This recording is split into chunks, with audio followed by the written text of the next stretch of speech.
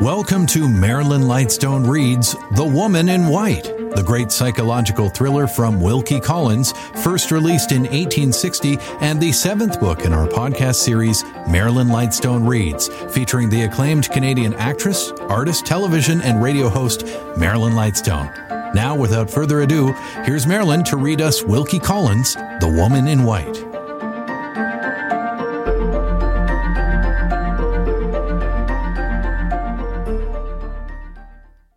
3. A week passed after my return to London without the receipt of any communication from Miss Halcombe. On the 8th day, a letter in her handwriting was placed among the other letters on my table. It announced that Sir Percival Glyde had been definitely accepted, and that the marriage was to take place, as he had originally desired, before the end of the year. In all probability, the ceremony would be performed during the last fortnight in December. Miss Fairley's 21st birthday was late in March. She would, therefore, by this arrangement, become Sir Percival's wife about 3 months before she was of age. Now, I ought not to have been surprised. I ought not to have been sorry, but I was surprised and sorry nevertheless. Some little disappointment, caused by the unsatisfactory shortness of Miss Halcombe's letter, mingled itself with these feelings, and contributed its share towards upsetting my serenity for the day. In 6 lines, my correspondent announced the proposed marriage. In 3 more, she told me that Sir Percival had left Cumberland to return to his house in Hampshire, and in 2 concluding sentences she informed me, first, that Laura was sadly in want of change and cheerful society, secondly, that she had resolved to try the effect of some such change forthwith by taking her sister away with her on a visit to certain old friends in Yorkshire. There the letter ended, without a word to explain what the circumstances were which had decided Miss Fairley to accept Sir Percival Glyde in 1 short week from the time when I had last seen her. At a later period, the cause of this sudden determination was fully explained to me. Oh, it is not my business to relate it imperfectly, on hearsay evidence. The circumstances came within the personal experience of Miss Halcombe, and when her narrative succeeds mine, she will describe them in every particular exactly as they happened. In the meantime, the plain duty for me to perform, before I, in my turn, lay down my pen and withdraw from the story, is to relate the one remaining event connected with Miss Fairley's proposed marriage in which I was concerned, namely, the drawing of the settlement. It is impossible to refer intelligibly to this document without first entering into certain particulars in relation to the bride's pecuniary affairs. I will try to make my explanation briefly and plainly, and to keep it free from professional obscurities and technicalities. The matter is of utmost importance. I warn all readers of these lines that Miss Fairley's inheritance is a very serious part of Miss Fairley's story, and that Mr. Gilmore's experience in this particular must be their experience also, if they wish to understand the narratives which are yet to come. Miss Fairley's expectations, then, were of a 2-fold kind, comprising her possible inheritance of real property or land when her uncle died, and her absolute inheritance of personal property or money when she came of age. Let us take the land first. In the time of Miss Fairley's paternal grandfather, whom we will call Mr. Fairley the elder, the entailed succession to the Limbridge estate stood thus. Mr. Fairley, the elder, died and left 3 sons, Philip, Frederick, and Arthur. As eldest son, Philip succeeded to the estate. If he died without leaving a son, the property went to the second brother, Frederick, and if Frederick died also without leaving a son, the property went to the third brother, Arthur. As events turned out, Mr. Philip Fairley died leaving an only daughter, the Laura of this story, and the estate, in consequence, went, in course of law, to the second brother, Frederick, a single man. The third brother, Arthur, had died many years before the decease of Philip, leaving a son and a daughter. The son, at the age of 18, was drowned at Oxford. His death left Laura, the daughter of Mr. Philip Fairley, presumptive heiress to the estate, with every chance of succeeding to it in the ordinary course of nature on her uncle Frederick's death, if the said Frederick died without leaving male issue. Except in the event, then, of Mr. Frederick Fairley's marrying and leaving an heir, the two very last things in the world that he was likely to do, his niece, Laura, would have the property on his death, possessing, it must be remembered, nothing more than a life interest in it. If she died single, or died childless, the estate would revert to her cousin, Magdalen, the daughter of Mr. Arthur Fairley. If she married, with a proper settlement, or, in other words, with the settlement I meant to make for her, the income from the estate, a good £3,000 a year, would, during her lifetime, be at her own disposal. If she died before her husband, he would naturally expect to be left in the enjoyment of the income for his lifetime. If she had a son, that son would be the heir, to the exclusion of her cousin Magdalen. Thus, Sir Percival's prospects in marrying Miss Fairley, so far as his wife's expectations from real property were concerned, promised him these two advantages on Mr. Frederick Fairley's death. First, the use of £3,000 a year, by his wife's permission while she lived, and in his own right on her death if he survived her.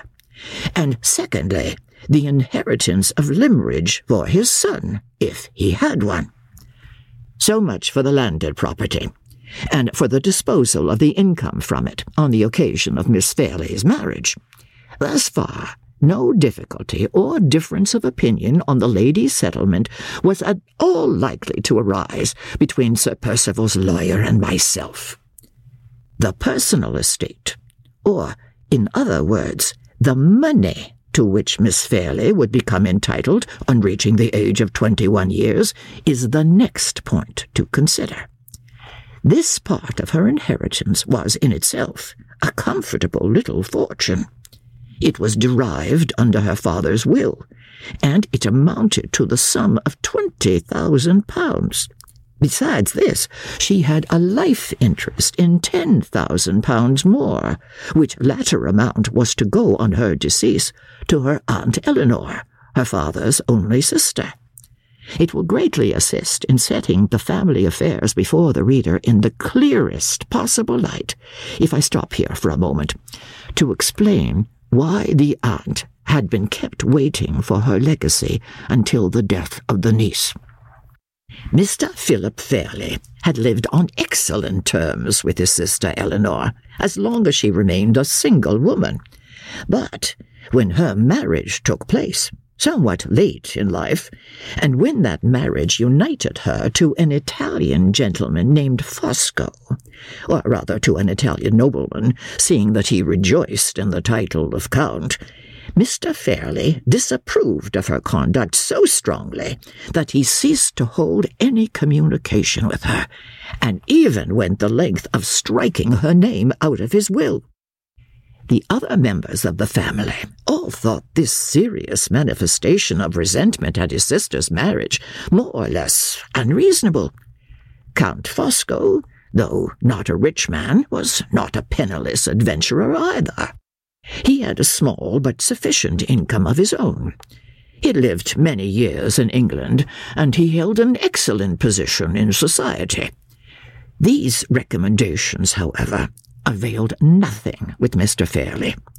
In many of his opinions, he was an Englishman of the old school, and he hated a foreigner simply and solely because he was a foreigner. The utmost that he could be prevailed on to do in after years, mainly at Miss Fairley's intercession, was to restore his sister's name to its former place in his will, but to keep her waiting for her legacy by giving the income of the money to his daughter for life, and the money itself, if her aunt died before her, to her cousin Magdalene. Considering the relative ages of the two ladies, the aunt's chance, in the ordinary course of nature, of receiving the £10,000 was thus rendered doubtful in the extreme, and Madame Fosco resented her brother's treatment of her as unjustly as usual in such cases by refusing to see her niece, and declining to believe that Miss Fairley's intercession had ever been exerted to restore her name to Mr. Fairley's will. Such was the history of the £10,000. Here again, no difficulty could arise with Sir Percival's legal adviser. The income would be at the wife's disposal, and the principal would go to her aunt or her cousin on her death. All preliminary explanations being now cleared out of the way, I come at last to the real knot of the case, to the £20,000. This sum was absolutely Miss Fairley's own on completing her 21st year, and the whole future disposition of it depended, in the first instance, on the conditions I could obtain for her in her marriage settlement. The other clauses contained in that document were of a formal kind, and need not be recited here. But the clause relating to the money is too important to be passed over. A few lines will be sufficient to give the necessary abstract of it. My stipulation in regard to the £20,000 was simply this. The whole amount was to be settled so as to give the income to the lady for her life, afterwards to Sir Percival for his life, and the principal to the children of the marriage. In default of issue, the principal was to be disposed of as the lady might by her will direct, for which purpose I reserved to her the right of making a will. The effect of these conditions may be thus summed up. If Lady Glyde died without leaving children, her half-sister Miss Halcombe, and any other relatives or friends whom she might be anxious to benefit, would, on her husband's death, divide among them such shares of her money as she desired them to have. If, on the other hand, she died leaving children, then their interest, naturally and necessarily, superseded all other interests whatsoever. This was the clause, and no one who reads it can fail, I think, to agree with me that it meted out equal justice to all parties. We shall see how my proposals were met on the husband's side. At the time when Miss Halcombe's letter reached me, I was even more busily occupied than usual, but I contrived to make leisure for the settlement. I had drawn it, and had sent it for approval to Sir Percival's solicitor in less than a week from the time when Miss Halcombe had informed me of the proposed marriage. After a lapse of 2 days, the document was returned to me, with notes and remarks of the baronet's lawyer. His objections, in general, proved to be of the most trifling and technical kind, until he came to the clause relating to the £20,000. Against this there were double lines drawn in red ink, and the following note was appended to them. Not admissible. The principal to go to Sir Percival Glyde in the event of his surviving Lady Glyde, and there being no issue. That is to say, not 1 farthing of the £20,000 was to go to Miss Halcombe or to any other relative or friend of Lady Glyde's. The whole sum, if she left no children, was to slip into the pockets of her husband. The answer I wrote to this audacious proposal was as short and sharp as I could make it. My dear sir, Miss Fairley's settlement. I maintain the clause to which you object exactly as it stands. Yours truly. The rejoinder came back in a quarter of an hour. My dear sir, Miss Fairley's settlement. I maintain the red ink to which you object exactly as it stands. Yours truly. In the detestable slang of the day, we were now both at a deadlock, and nothing was left for it but to refer to our clients on either side. As matters stood, my client, Miss Fairley not having yet completed her 21st year, Mr. Frederick Fairley, was her guardian. I wrote by that day's post and put the case before him exactly as it stood, not only urging every argument I could think of to induce him to maintain the clause as I had drawn it, but stating to him plainly the mercenary motive which was at the bottom of the opposition to my settlement of the £20,000.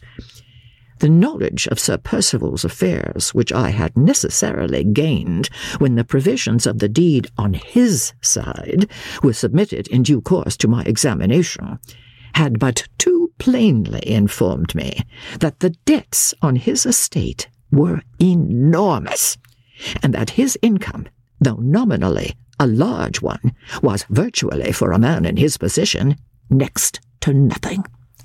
The want of ready money was the practical necessity of Sir Percival's existence, and his lawyer's note on the clause in the settlement was nothing but the frankly selfish expression of it.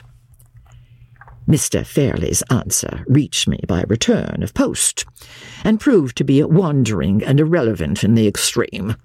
Turned into plain English, it practically expressed itself to this effect: would dear Gilmore be so very obliging as not to worry his friend and client about such a trifle as a remote contingency? Was it likely that a young woman of 21 would die before a man of 45, and die without children?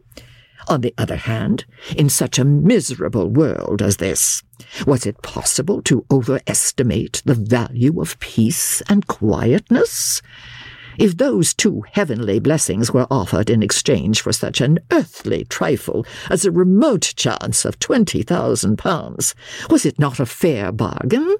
Surely, yes. Then why not make it? I threw the letter away in disgust.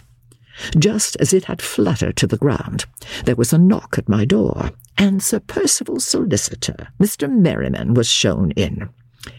There are many varieties of sharp practitioners in this world, but I think the hardest of all to deal with are the men who overreach you under the disguise of inveterate good humour.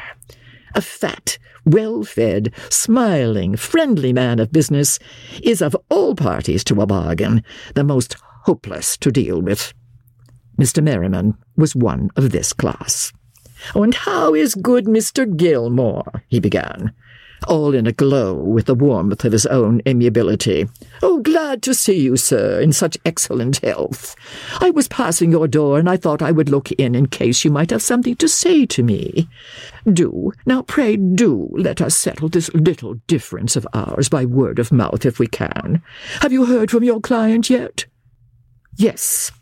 Have you heard from yours?" "Oh, my dear good sir, I wish I had heard from him to any purpose.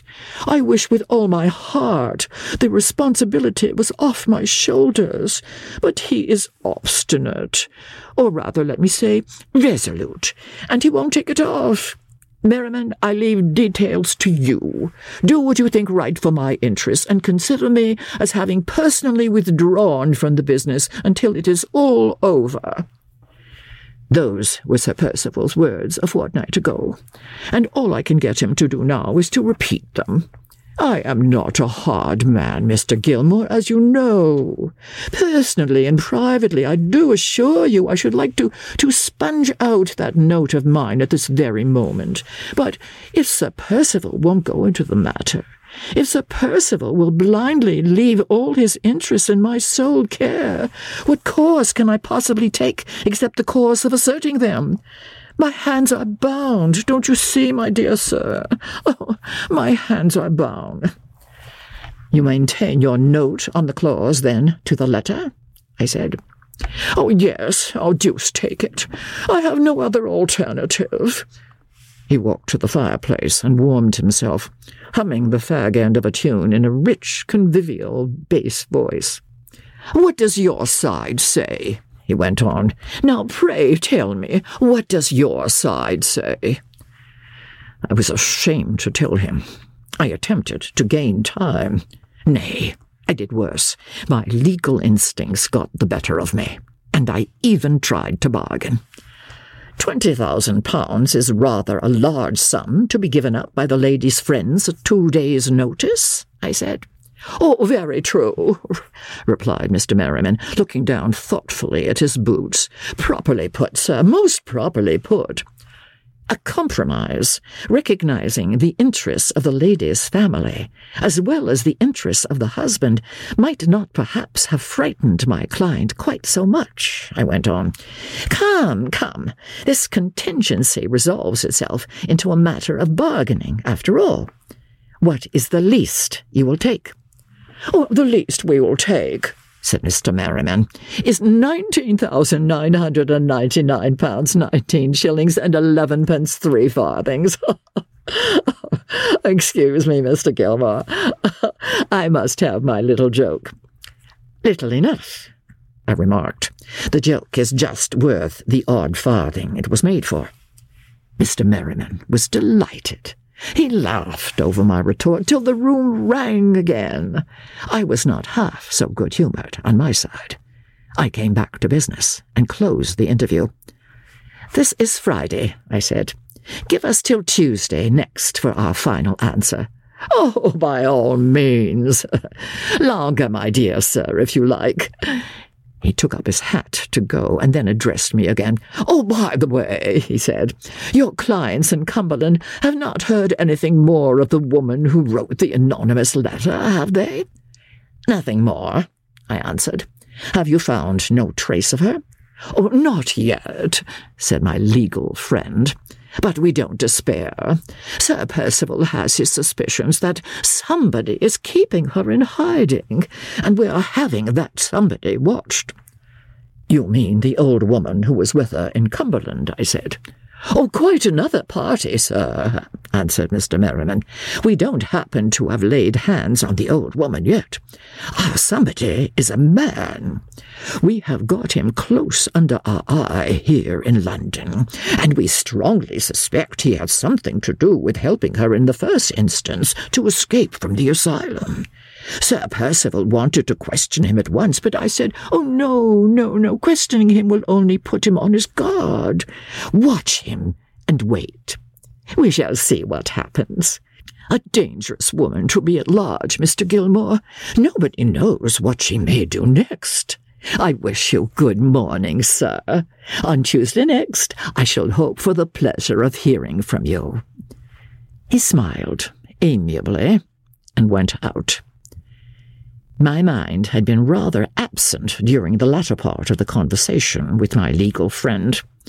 I was so anxious about the matter of the settlement that I had little attention to give to any other subject, and the moment I was left alone again, I began to think over what my next proceeding ought to be.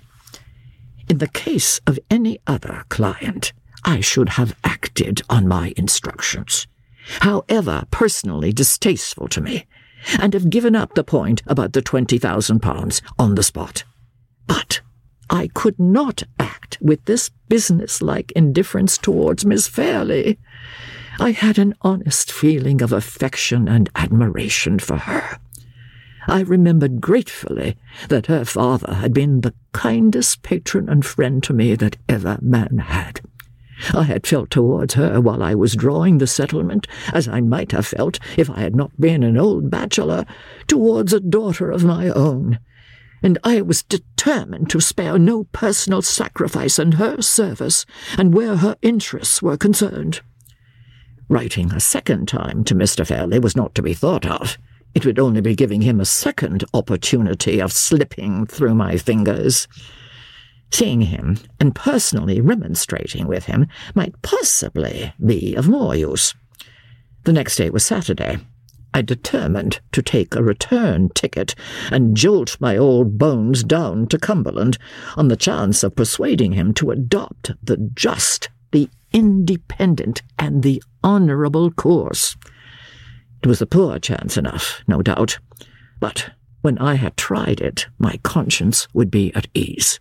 I should then have done all that a man in my position could do to serve the interests of my old friend's only child. The weather on Saturday was beautiful. A west wind and a bright sun. Having felt latterly a return of that fullness and oppression of the head against which my doctor warned me so seriously more than 2 years since, I resolved to take the opportunity of getting a little extra exercise by sending my bag on before me and walking to the terminus in Euston Square. As I came out into Holborn, a gentleman walking by rapidly stopped and spoke to me. It was Mr. Walter Hartright.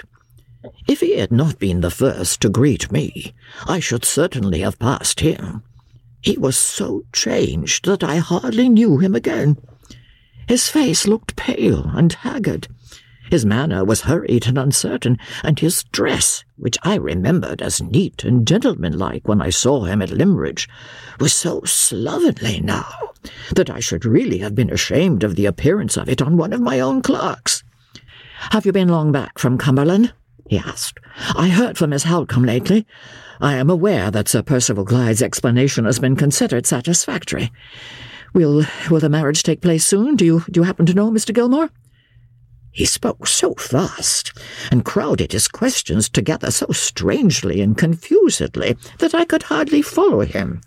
However accidentally intimate he might have been with the family at Limmeridge, I could not see that he had any right to expect information on their private affairs, and I determined to drop him as easily as might be on the subject of Miss Fairley's marriage.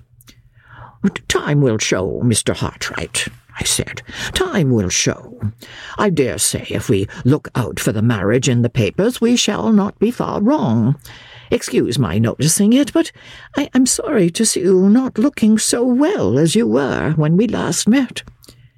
A momentary nervous contraction quivered about his lips and eyes, and made me half reproach myself for having answered him in such a significantly guarded manner. I had no right to ask about her marriage. I must wait to see it in the newspapers, like other people. "Yes," he went on before I could make any apologies, "I have not been well lately. I am going to another country to try a change of scene and occupation. Miss Halcombe has kindly assisted me with her influence, and my testimonials have been found satisfactory. It is a long distance off, but I don't care where I go, what the climate is or how long I'm away." He looked about him when he said this at the throng of strangers passing by us on either side in a strange, suspicious manner, as if he thought that some of them might be watching us. "I wish you well through it, and safe back again," I said, and then added, so as not to keep him altogether at arm's length on the subject of the Fairleys, "I am going down to Limmeridge today on business. Miss Halcombe and Miss Fairley are away just now on a visit to some friends in Yorkshire." His eyes brightened, and he seemed about to say something in answer, but the same momentary nervous spasm crossed his face again. He took my hand, pressed it hard, and disappeared among the crowd without saying another word. Though he was little more than a stranger to me, I waited for a moment, looking after him almost with a feeling of regret. I had gained in my profession sufficient experience of young men to know what the outward signs and tokens were of their beginning to go wrong, and when I resumed my walk to the railway, I am sorry to say, I felt more than doubtful about Mr. Hartright's future. 4. Leaving by an early train, I got to Limmeridge in time for dinner. The house was oppressively empty and dull. I'd expected that good Mrs. Vesey would have been company for me in the absence of the young ladies, but she was confined to her room by a cold. The servants were so surprised at seeing me that they hurried and bustled absurdly and made all sorts of annoying mistakes. Even the butler, who was old enough to have known better, brought me a bottle of port that was chilled. The reports of Mr. Fairley's health were just as usual, and when I sent up a message to announce my arrival, I was told that he would be delighted to see me the next morning, but that the sudden news of my appearance had prostrated him with palpitations for the rest of the evening. The wind howled dismally all night, and strange cracking and groaning noises sounded here, there, and everywhere in the empty house. I slept as wretchedly as possible, and got up in a mighty bad humour to breakfast by myself the next morning. At 10 o'clock, I was conducted to Mr. Fairley's apartments. He was in his usual room, his usual chair, and his usual aggravating state of mind and body. When I went in, his valet was standing before him, holding up for inspection a heavy volume of etchings, as long and as broad as my office writing desk. The miserable foreigner grinned in the most abject manner, and looked ready to drop with fatigue, while his master composedly turned over the etchings and brought their hidden beauties to light with the help of a magnifying glass. "You very best of good old friends," said Mr. Fairley, leaning back lazily before he could look at me. "Are you quite well? How nice of you to come here and see me in my solitude, dear Gilmore." I had expected that the valet would be dismissed when I appeared, but nothing of the sort happened. There he stood, in front of his master's chair, trembling under the weight of the etchings, and there Mr. Fairley sat, serenely twirling the magnifying glass between his white fingers and thumbs. "I have come here to speak to you on a very important matter," I said, "and you will therefore excuse me if I suggest that we had better be alone." The unfortunate valet looked at me gratefully. Mr. Fairley faintly repeated my last 3 words, "better be alone," with every appearance of the utmost possible astonishment. I was in no humour for trifling, and I resolved to make him understand what I meant. "Oblige me by giving that man permission to withdraw," I said, pointing to the valet. Mr. Fairley arched his eyebrows and pursed up his lips in sarcastic surprise. "Man?" he repeated. "Oh, you provoking old Gilmore. What can you possibly mean by calling him a man? He's nothing of the sort. He might have been a man half an hour ago, before I wanted my etchings, and he may be a man half an hour hence when I don't want them any longer. At present, he is simply a portfolio stand.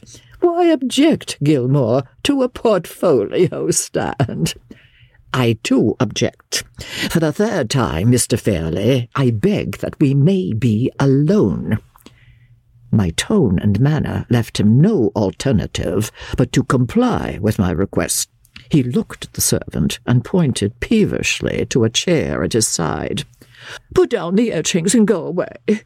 Don't upset me by losing my place. Have you, or have you not, lost my place? Are you sure you have not? And have you put my handbell quite within my reach? Yes? Then why the devil don't you go?" The valet went out. Mr. Fairley twisted himself round in his chair, polished the magnifying glass with his handkerchief, and indulged himself with a sidelong inspection of the open volume of etchings. It was not easy to keep my temper under these circumstances, but I did keep it. "I have come here at great personal inconvenience to serve the interests of your niece and your family, and I think I have established some slight claim to be favoured with your attention in return." "Oh, don't bully me," exclaimed Mr. Fairley, falling back helplessly in the chair and closing his eyes. "Oh, please don't bully me.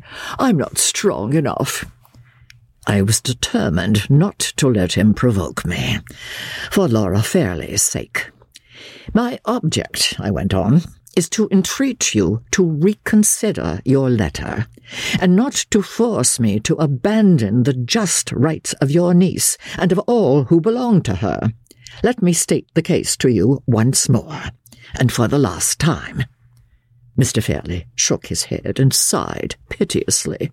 "Oh, this is heartless of you, Gilmore. Very heartless. Never mind, go on." I put all the points to him carefully. I set the matter before him in every conceivable light. He lay back in the chair the whole time I was speaking, with his eyes closed. When I had done, he opened them indolently, took his silver smelling bottle from the table, and sniffed at it with an air of gentle relish. "Oh, good Gilmore," he said between the sniffs. "How very nice this is of you. How you reconcile one to human nature." "Give me a plain answer to a plain question, Mr. Fairley. I tell you again, Sir Percival Glyde has no shadow of a claim to expect more than the income of the money. The money itself, if your niece has no children, ought to be under her control and to return to her family. If you stand firm, Sir Percival must give way. He must give way, I tell you, or he exposes himself to the base imputation of marrying Miss Fairley entirely from mercenary motives." Mr. Fairley shook the silver-smelling bottle at me playfully. "Oh, you dear old Gilmore, how you do hate rank and family, don't you? How you detest Glyde because he happens to be a baronet. What a radical you are! Oh, dear me, what a radical you are!" A radical. I could put up with a good deal of provocation. But after holding the soundest conservative principles all my life, I could not put up with being called a radical. My blood boiled at it. I started out of my chair. I was speechless with indignation. "Oh, don't shake the room," cried Mr. Fairley. "For heaven's sakes, don't shake the room. Worthiest of all possible Gilmores, I meant no offence. My own views are so extremely liberal that I think I'm a radical myself. Yes, we are a pair of radicals. Oh, please don't be angry. I can't quarrel. I haven't stamina enough. Shall we drop the subject? Yes, come and look at these sweet etchings. Do let me teach you to understand the heavenly pearliness of these lines. Do now. There's a good Gilmore." While he was maundering on in this way, I was, fortunately for my own self-respect, returning to my senses. When I spoke again, I was composed enough to treat his impertinence with the silent contempt that it deserved. "You are entirely wrong, sir," I said, "in supposing that I speak from any prejudice against Sir Percival Glyde. I may regret that he has so unreservedly resigned himself in this matter to his lawyer's direction as to make any appeal to himself impossible, but I am not prejudiced against him. What I have said would equally apply to any other man in his situation, high or low. The principle, I maintain, is a recognized principle. If you were to apply at the nearest town here to the first respectable solicitor you could find, he would tell you as a stranger what I tell you as a friend. He would inform you that it is against all rule to abandon the lady's money entirely to the man she marries. He would decline, on grounds of common legal caution, to give the husband, under any circumstances whatsoever, an interest of £20,000 in his wife's death. "Oh, would he really, Gilmore?" said Mr. Fairley. "If he said anything half so horrid, I do assure you I should tinkle my bell for Louis and have him sent out of the house immediately." You shall not irritate me, Mr. Fairley. For your niece's sake, and for her father's sake, you shall not irritate me. You shall take the whole responsibility of this discreditable settlement on your own shoulders before I leave the room. Oh, don't. Oh, no, please, don't. Think how precious your time is, Gilmore, and don't throw it away. I would dispute with you if I could, but I can't. I haven't stamina enough. You want to upset me, to upset yourself, to upset Glyde, and to upset Laura. And, oh, dear me, all for the sake of the very last thing in the world that is likely to happen. No, dear friend, in the interests of peace and quietness, positively no. I am to understand, then, that you hold by the determination expressed in your letter? Oh, yes, please. So glad we understand each other at last. Oh, sit down again, do. I walked at once to the door, and Mr. Fairley resignedly tinkled his handbell. Before I left the room, I turned round and addressed him for the last time.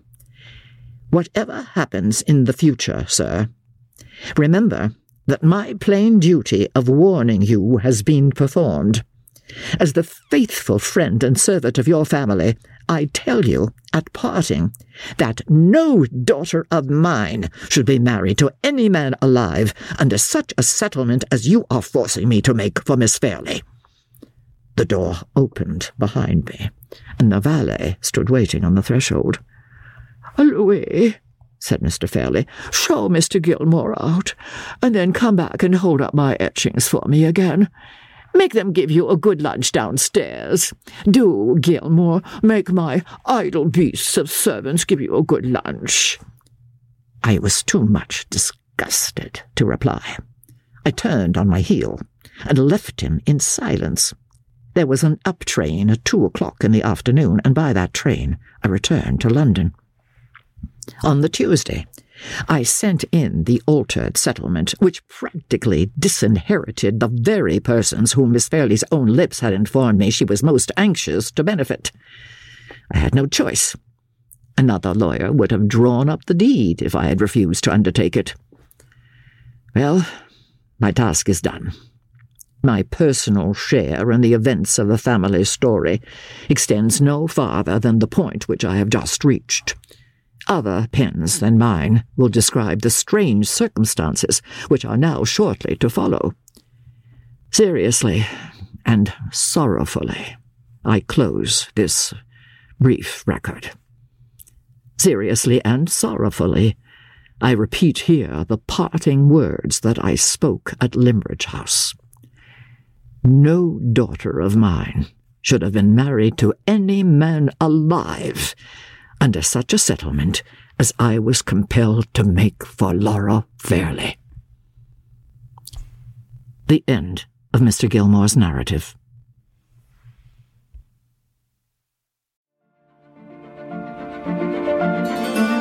Thanks for listening to Marilyn Lightstone Reads The Woman in White.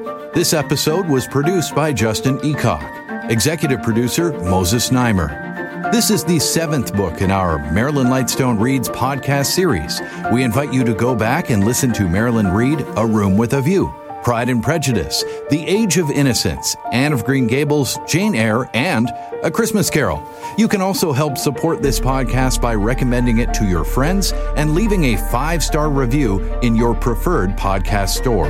And while you're there, look for a variety of other quality podcasts proudly presented by the Zoomer Podcast Network. This podcast is proudly produced and presented by the Zoomer Podcast Network, home of great podcasts like Marilyn Lightstone Reads, Idea City on the Air, and The Garden Show.